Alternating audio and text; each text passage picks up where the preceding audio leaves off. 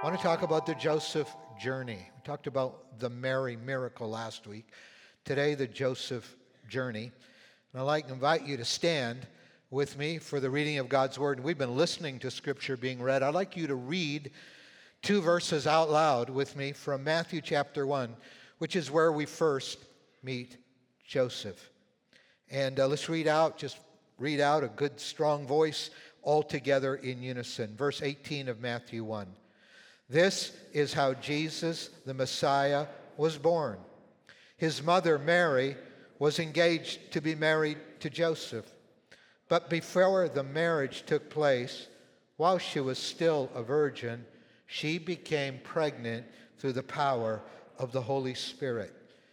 Joseph, to whom she was engaged, was a righteous man and did not want to disgrace her publicly. So he decided to break the engagement quietly. And so begins the world-changing story of Christmas.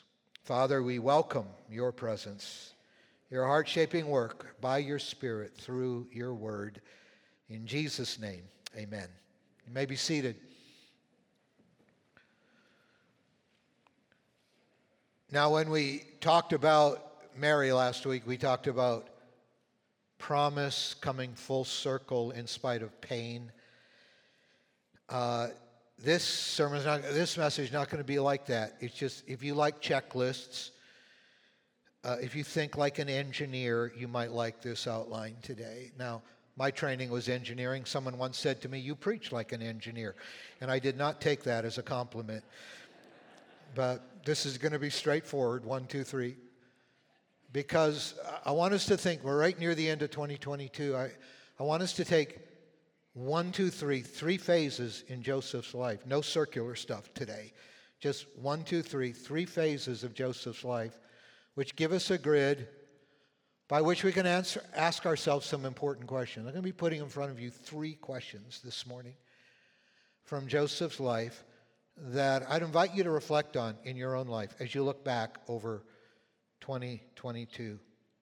So this past year, we're going to look at this past year as we look at Joseph's life. And the first question is, how has God been getting my attention?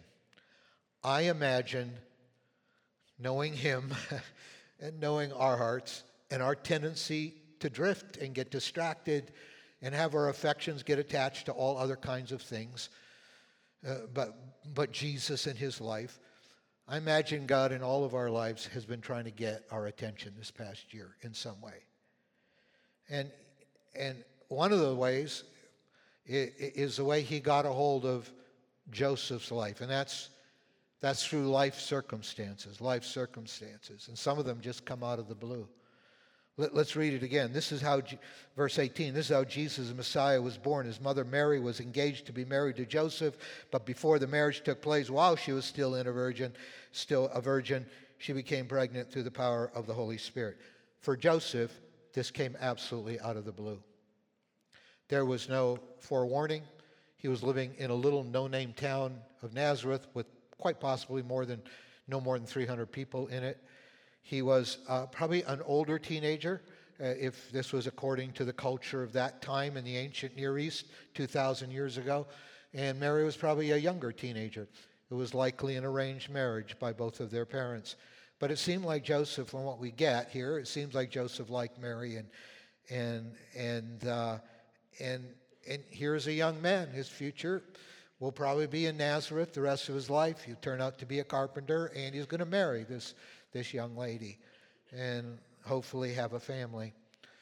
So all was going according to plan until all of a sudden he finds out that Mary, they're only engaged, they haven't been married yet, but Mary was pregnant, and he knew he had nothing to do with it. I mean, one day you're doing totally fine, and the next day your whole life's been rearranged. This is one way in which God gets our attention. He does get our attention in positive ways, by the way. Some of us look back this past year.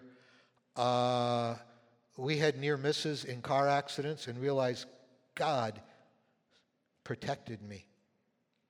He just got my attention and reminded me his eye is always on me. Some of you experienced a supernatural healing touch from the Lord this past year. Some of you at work have had favor, even though you've been working hard and you're talented, but you've had favor that your hard work and talent can't seem to account for. And it's God reminding you. It's God getting your attention and saying, you ultimately do all this for me and I'm with you. And that means something. But sometimes God gets our attention through stuff that just kind of comes out of nowhere. And all of a sudden, the news that just changes the next few months or the next few years in our lives comes to us. And it gets confusing. And we start going, God, what are you doing? I'm just convinced that God is, when he allows things to happen in the category of life circumstances, I'm just convinced he's always looking for a way to reintroduce himself to us. Our tendency is to coast. Even those of us who try to walk with Jesus, our tendency is to coast. And we don't go deeper until we face places in which we need God in ways we haven't needed him before. And sometimes he uses our pain to make us desperate for him. Sometimes he uses favor on our lives just to overwhelm us with what we sang about this morning. He's so good. But God is constantly looking for places to reintroduce himself to us so that we know him better and we go deeper. We don't stay in a state of spiritual shallowness. And when life circumstances, however, like for Joseph, cause panic, Joseph doesn't know what to do. Back then, engagement meant you weren't married yet, kind of like today, but it was so serious, it was such a commitment engagement, that you actually had to divorce the person in order to break the engagement back then. And so Joseph knows that Mary's reputation is going to be soiled. They're going to look at her as a prostitute for the rest of her life. And he doesn't want to shame her. He knows he's got to divorce her.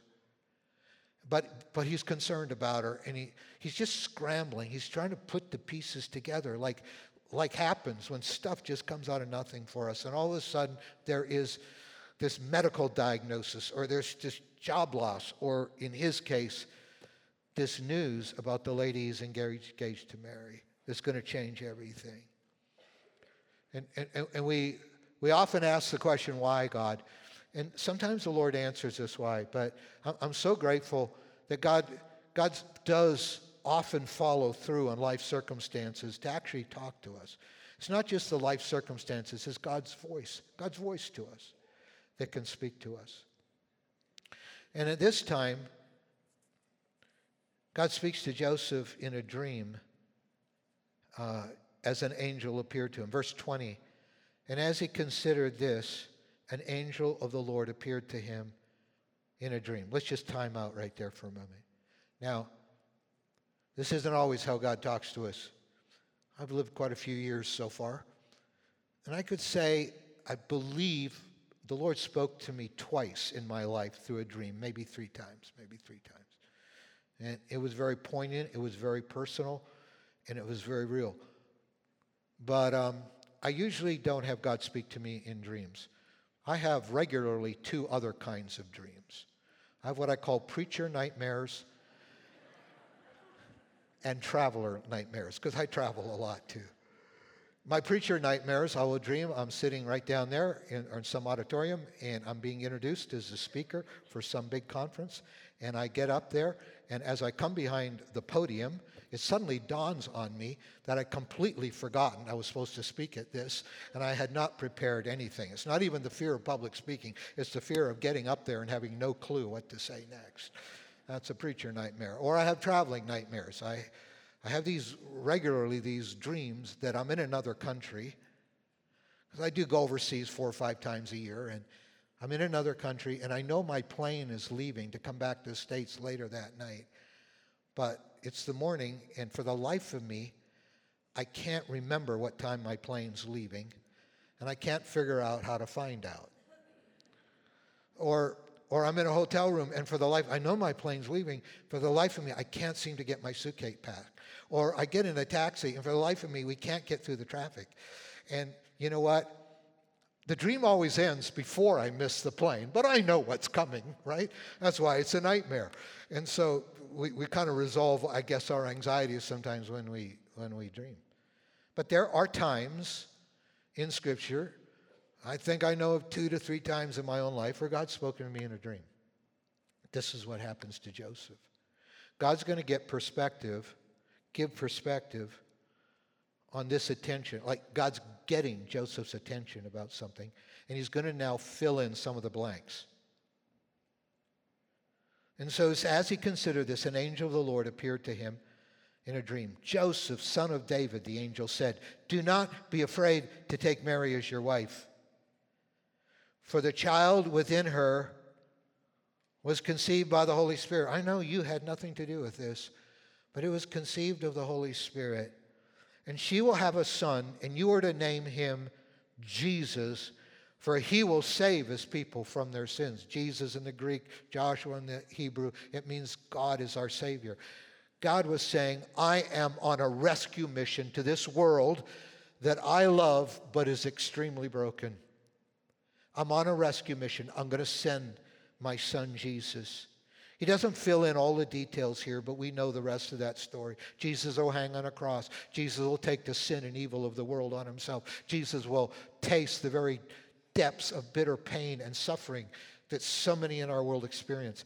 And Jesus will die in our place, and he'll rise again, and he'll say, I've paid everything you need to come to me for your healing and for your forgiveness, and you can have a relationship with your Creator again. This is God on a saving mission. He doesn't give all that detail to Joseph. He just wraps it up in one name, Jesus. You'll call him Jesus because he will save his people from their sins. He represents the rescue mission that I am starting. And so sometimes God gets our attention through life circumstances, and sometimes he gets his attention as he speaks to us. Let me just say one more thing about God's voice. We grow in understanding God's voice, and our culture says if you think you hear God's voice, we probably need to lock you up in a mental asylum. Except that's not true. You can be very emotionally and mentally healthy. And yet it's possible for God to speak to you by his Holy Spirit. After all, we believe he's real, we believe he's personal, and we believe his Spirit is living within us if we say yes to Jesus. And God does speak to us sometimes. I've experienced it at times. At times I've wondered if I experienced it. Sometimes it's hard to discern. God, was that you speaking to me, or is that just me? I found when it's just me, it tends to be an impatient kind of voice because can be selfish left to myself. I want it and I want it now.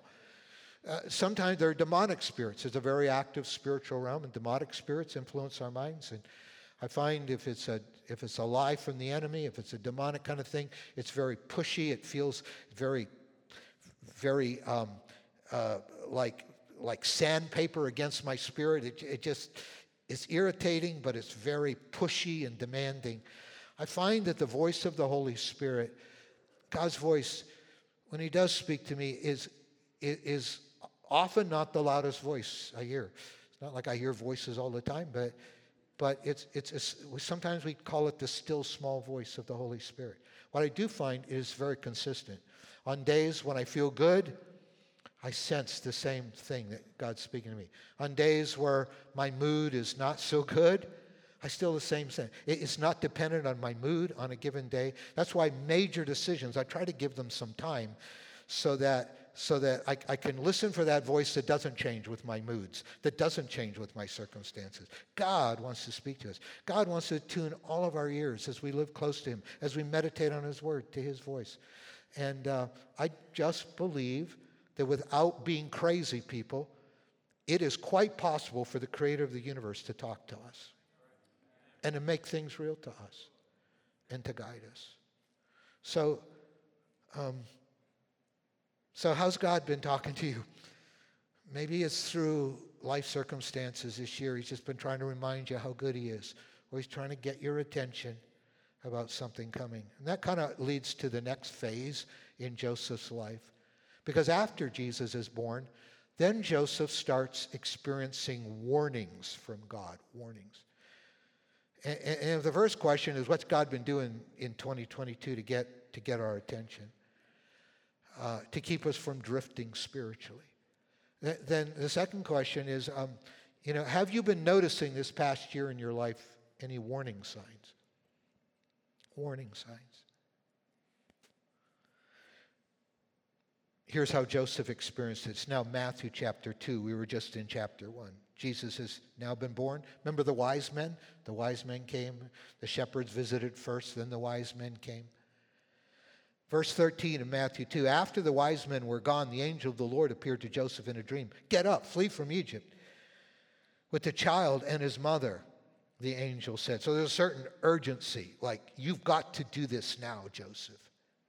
Stay there until I tell you to return. Why? And he warns them, Herod is going to search for the child to kill him. So this is a warning. Then after, in verse 22, he gets warned a second time. So he goes to Egypt, and then he gets the green light to go back to Israel after Herod dies. But there's another warning. Where he went back to Israel, we're not told exactly where, the baby's life would still be in danger, the child's life. And so verse 22, then after being warned in a dream, he left for the region of Galilee where Nazareth was, and that's where Jesus grows up. So he's warned again. There's that word, after being warned in a dream. It seems like that's how God liked to talk to Joseph, in dreams. But however he warns us, he warns us. Now sometimes he warns us about things to come so that we're ready. And I just believe as we walk with the Lord, this is partly how God works in our lives. I distinctly remember being an engineering student at the University of Minnesota. I was walking across a parking lot, totally minding my own business, not even thinking about this, and all of a sudden, and this would be sometimes how I sense God speak to me. I didn't hear anything out loud, but all of a sudden I was overwhelmed with the thought. It's like a premonition. And it was overwhelming, out of the blue, without doing anything to conjure it up. I was overwhelmed with the thought. Here's what I sensed.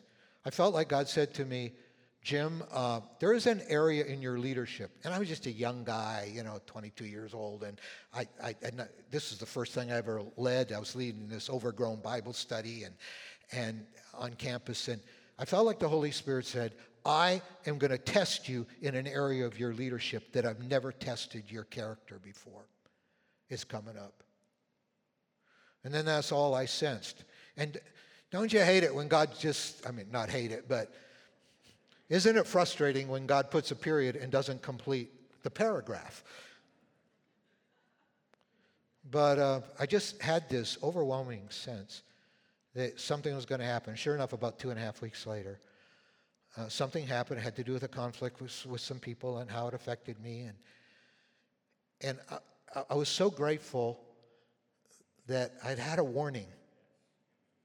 That it wasn't, because otherwise you kind of cave in yourself and go, what's going on and what's wrong with me? But the Lord had kind of just warned me. He just gave me a heads up that something's coming. And this is what he does for Joseph. And it could be this past year that the Lord's just been giving you a heads up on something that might yet to come. I'll talk more about this in my online message January 1st, 3 weeks from today. But I do have a better feeling about 2023 than I did about 2022. Thank God. I felt real warnings in my spirit about 2022. It's been a horrible year in our world. But I'm more hopeful. But still, it could be in your life that God's warning you, that God's just saying, be careful. Sometimes just be careful about that person. You're going to have a decision to make. Don't make it too quickly. I just believe that God can help us with some of these things. Or the warning may be very personally confrontive. It may be God pointing into your heart, into secret places, and saying, unless you deal with this, you're going to be in big trouble.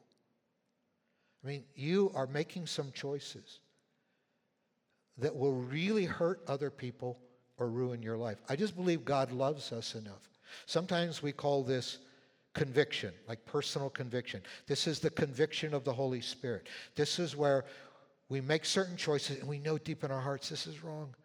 We feel uncomfortable about it. It is possible to make the wrong decisions over and over until we don't feel that conviction anymore. The Bible talks about us having our consciences seared. Our conscience is like an alarm system. Like when you do something, it warns you. No, it's like spiritual pain. It's like, no, you shouldn't do that.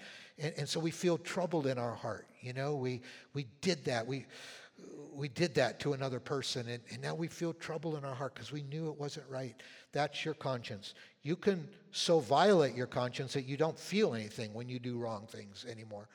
But maybe when you come into a worship service like this, where the presence of God can be very intense, you feel uncomfortable in a worship setting because you know your heart isn't right with Jesus, and you know there are things that you're choosing outside of His will, and that's the Holy Spirit.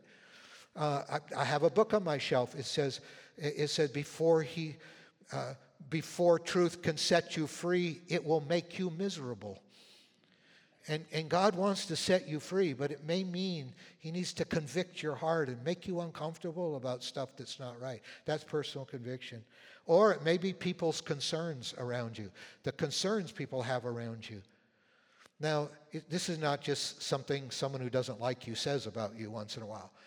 This is the people who love you, the people who are close to you.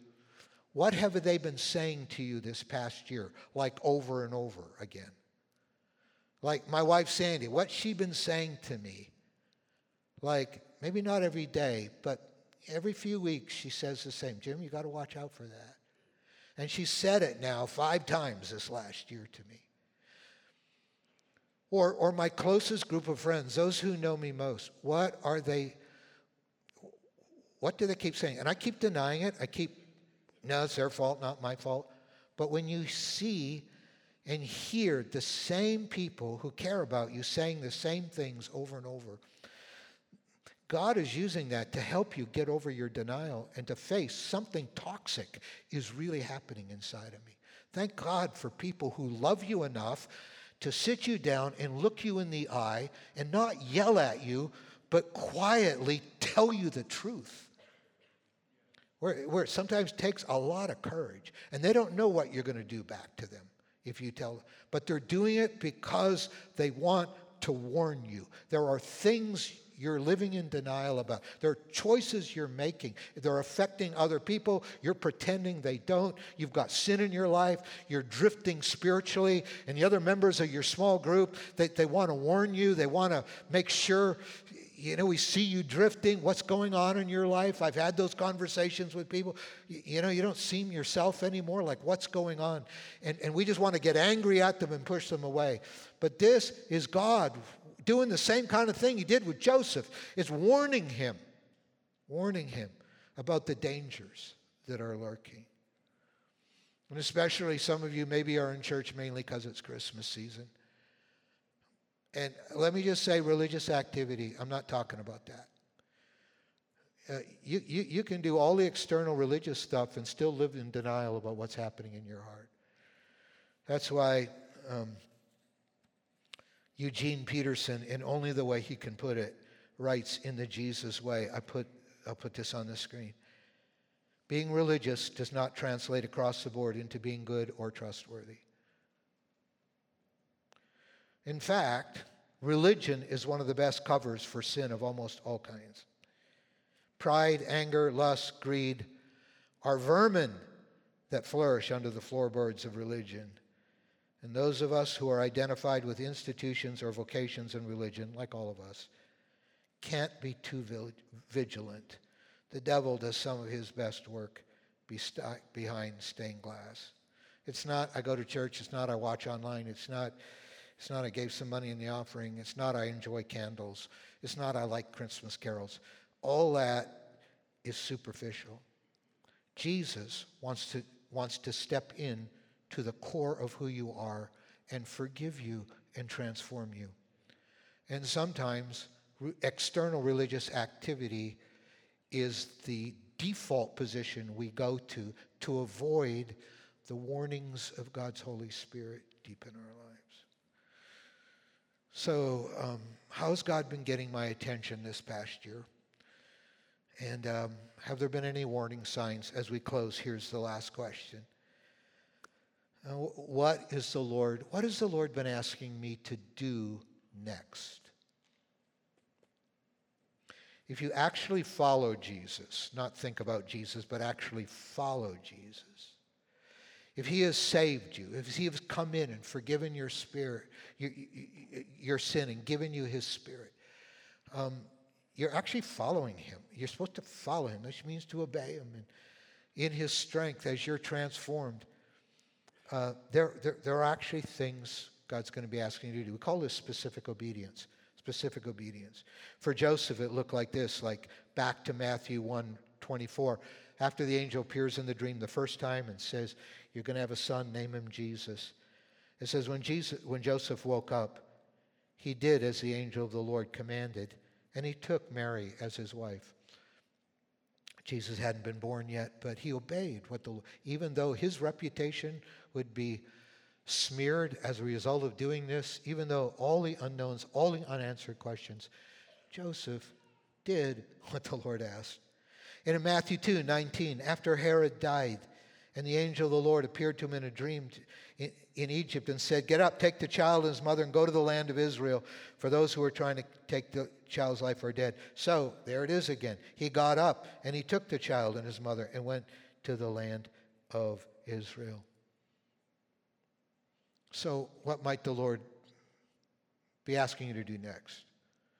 I'm convinced there's a few of you that probably the Lord's asking you to finish your education because he's got his hand on your life and he's trying to position you for where he can use you. And you just need to stop putting it off. You need to finish your education. There's probably a couple of you that need to write a book. God's been prodding you. He's been working on your heart.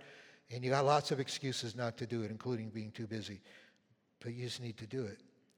Some of you need to say yes to a position of leadership. You need to lead a small group. Well, I like my small group. I don't want to leave it.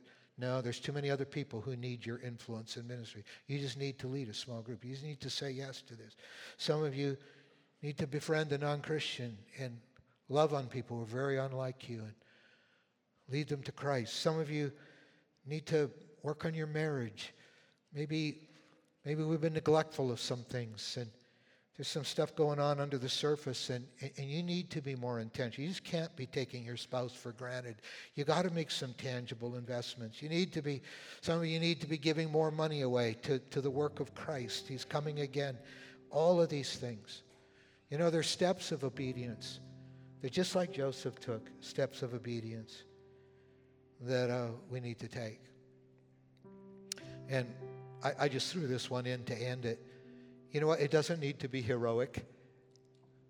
Some of it is the Lord just maybe saying, don't quit now. Just stay faithful. We have in the vocational world in America what they call silent quitting, right? It's where people, they keep their jobs, but they don't work hard anymore. They just do barely enough to get their paycheck. You know what? Don't silent quit. Give your best to your job. Give your best to your church. Give your best to serving the Lord and being hungry to be filled with His Spirit. And it's not superstar stuff. It's just being faithful. Look what it says, verse 23, at the end of the story about Joseph. And he went and lived in a town called Nazareth. So was fulfilled what was said through the prophets, that he would be called a Nazarene. I mean, Joseph has no clue he's going to live out an Old Testament prophecy. He just went to a little town, became a carpenter. It's the last thing, except for when Jesus was 12 years old, we hear from Joseph. And you know, in Joseph, he's just kind of the strong, silent type. He doesn't ever say a word. He just is faithful. He just does. I mean, and he dies a carpenter a few years later. And in the end, he's living out a story that God is writing in the world just by staying simply faithful, just simple faithfulness. This is where it is. So those are the three questions out of Joseph's life. I warned you, it'd be 1, 2, 3. But I want to encourage you, if you have a little time over the next couple of weeks before Christmas, or maybe the week between Christmas and New Year's, before we embrace the new year, I want you to look back over this past year. What's God been doing to get your attention? And have you been noticing any warning signs in your life? And what about what's coming next? What has the Lord been nudging you to do next? And as you look back over this past year, I think there's things the Lord wants to make real to us as we follow Him.